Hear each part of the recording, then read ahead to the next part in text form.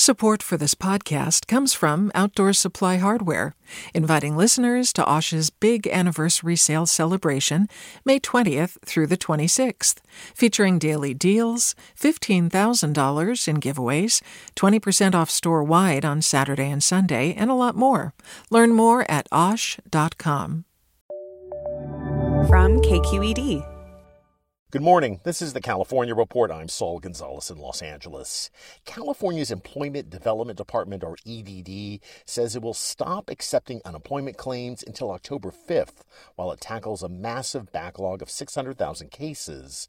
This comes as an investigative strike team set up by Governor Gavin Newsom released a report saying the EDD needs a massive overhaul. KQED's Joe Fitzgerald Rodriguez has more. The governor's strike team said the unemployment office's backlog is growing at a shocking 10,000 claims a day. That means 10,000 Californians every day aren't seeing their claims processed.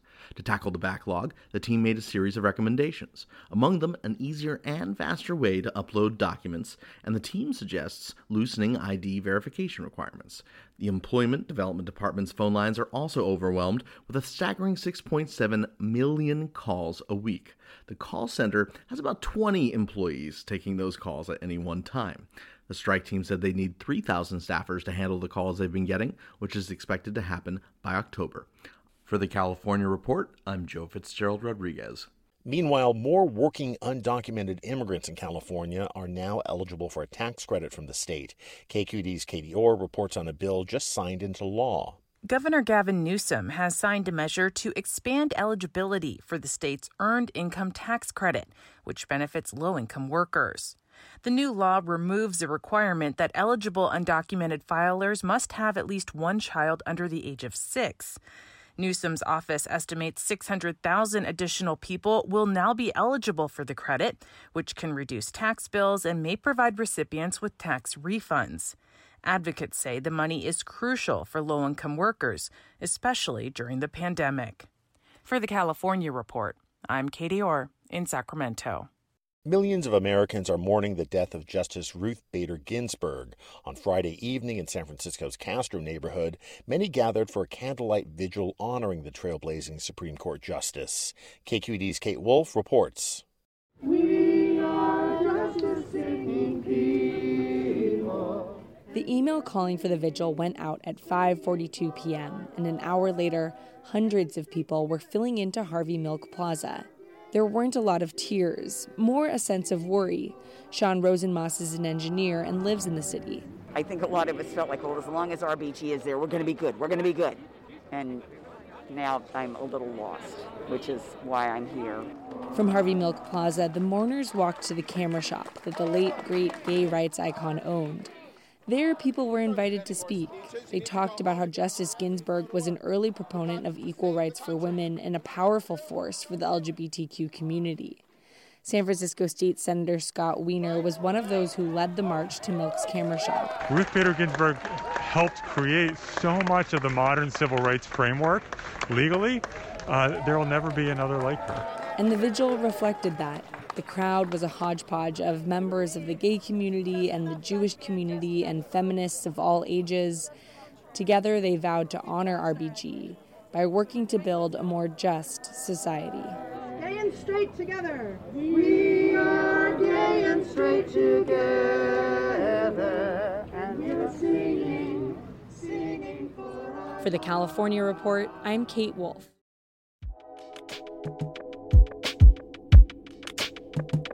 Did you ever wonder what it's like to live alone, hidden in the woods, not speaking to a single soul for 30 years?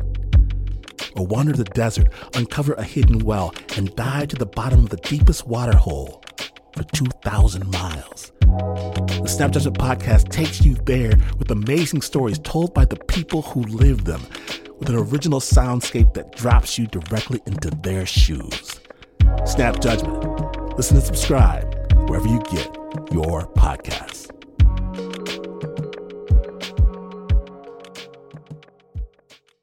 Did you ever wonder what it's like to live alone, hidden in the woods, not speaking to a single soul for 30 years?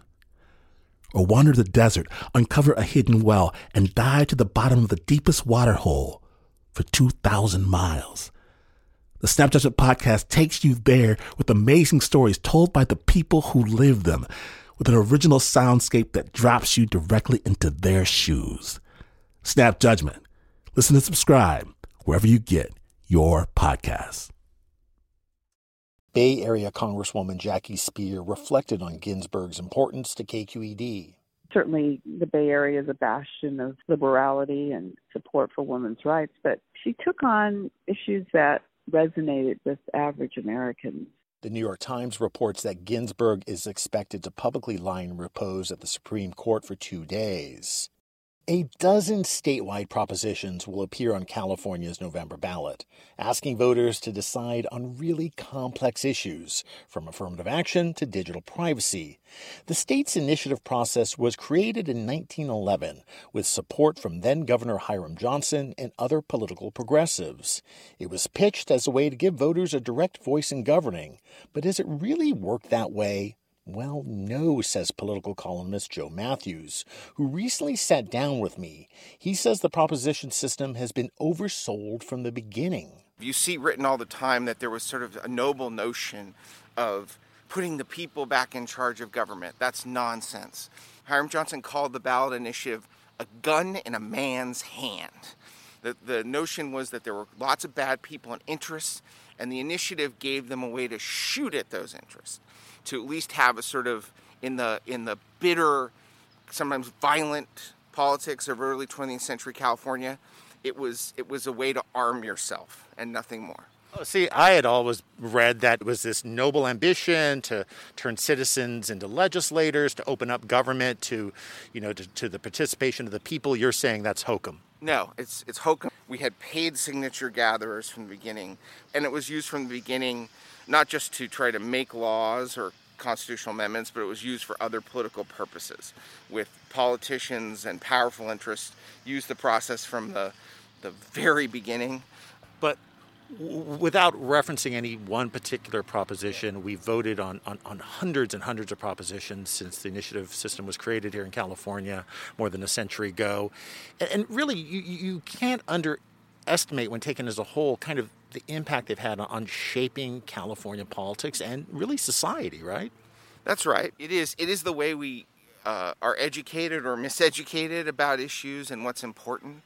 Getting things on the ballot is a way to get your issue covered, to get your issue talked about. And also it deeply influences how governors and our legislators and our local governments act, often out of fear. There's great fear of doing something that might draw a referendum, draw an initiative campaign, and it makes calculations about legislation in the state much more complicated and fraught. It also has empowered our rich people, because it's always been a rich person and rich interest game. It's part of the story of why. Because they have the money to get things on the ballot. It's a big part of why the California Teachers Association essentially runs the budget, because they have the money to do initiatives. They've used initiatives to gain effective control of the budget. It's also why, millionaires and billionaires really are such a big part of our politics. Is there nothing good that it's done? I mean, does it not, at least give people the opportunity to more directly participate in shaping the politics of California and the society of California? It has that potential, but that potential is largely unrealized. And again, just to compare, California has an unusual initiative process compared to other states in the union. It's the only place on the planet where once the people do something, once a vote has happened, you make a law, it can't be changed except for with another vote of the people, unless the original measure allows for some amendment. That makes it very powerful and very inflexible. Also, the scale of the state, it's so expensive to do anything politically, makes it very hard for regular people to be involved. I mean, even in petition circulation, it's been, well over 30 years since a petition qualified, a measure qualified with, just regular citizens volunteering their time. But despite all of those shortcomings as you see them, I mean, initiatives are popular with the general public, right? People like the idea. I mean, yes, they may complain about how many might be on a particular ballot, but generally they seem to like it, no? The polling has shown that. It's maybe an answer to some of the populism and anger and frustration people have. But the execution in California, the way California has designed this, is in a very anti-regular person sort of way. It could be fixed, but we haven't seen the ability to do it. So it's a great concept, poorly executed here. So what would be your advice to voters who look at these propositions, know a lot less than you do about them, feel really intimidated? Is there one or two things you can tell them about how to approach the ballot? If it sounds good, be wary. If it sounds great, even be warier. And I would remind people, you are acting as a legislator, as though you were elected to office. You're not taking a poll. You're acting as a legislature. Are you so confident in this legislation and its details that you believe that it should be in place in the law or the Constitution of California after you die? If you have that level of confidence, then vote yes, because it's so inflexible and so hard to change anything once it's voted on by initiative in California. And if it wins, there's a good chance it will be there. All right. Joe Matthews, thanks so much. Thank you. And that is the California Report for Monday, September 21st, a production of KQED Public Radio. I'm Saul Gonzalez in Los Angeles. Thanks so much for listening, and have a great day. Support for the California Report comes from Hint. Fruit-infused water in over 25 flavors. No sweeteners, no calories. In stores or delivered from drinkhint.com. Hint. Water with a touch of true fruit flavor. Earth Justice, a national nonprofit law organization fighting for the right to a healthy environment. Earth Justice, because the earth needs a good lawyer. And Eric and Wendy Schmidt, whose philanthropy harnesses the power of people and science to create innovative solutions for a healthy environment, just societies, and opportunities for human achievement. Hi, I'm Sasha Khokha, host of the California Report magazine. Every week, we bring you stories about what connects us in the giant, diverse Golden State. Because what happens in California changes the world. I love this place. We were once seen as like the place to be, California. The land of milk and honey. That's where you go to Sunshine State, but we just have challenges right now. KQED's California Report magazine. New episodes drop every Friday, wherever you get your podcasts. Do you love learning about the San Francisco Bay Area? Its history, its people, its unique blend of cultures? Then you should check out the Bay Curious book. I'm Katrina Schwartz, editor and producer on the Bay Curious podcast, and I'm here to let you know that for the month of May, we've worked out a sweet deal for KQED podcast listeners. Right now, you can get the Bay Curious ebook for $1.99. That's right, $1.99. Just search for Bay Curious wherever you get your ebooks, or find a link in our show notes. This offer does expire at the end of the month, though, so you'll want to act on it fast. Happy reading!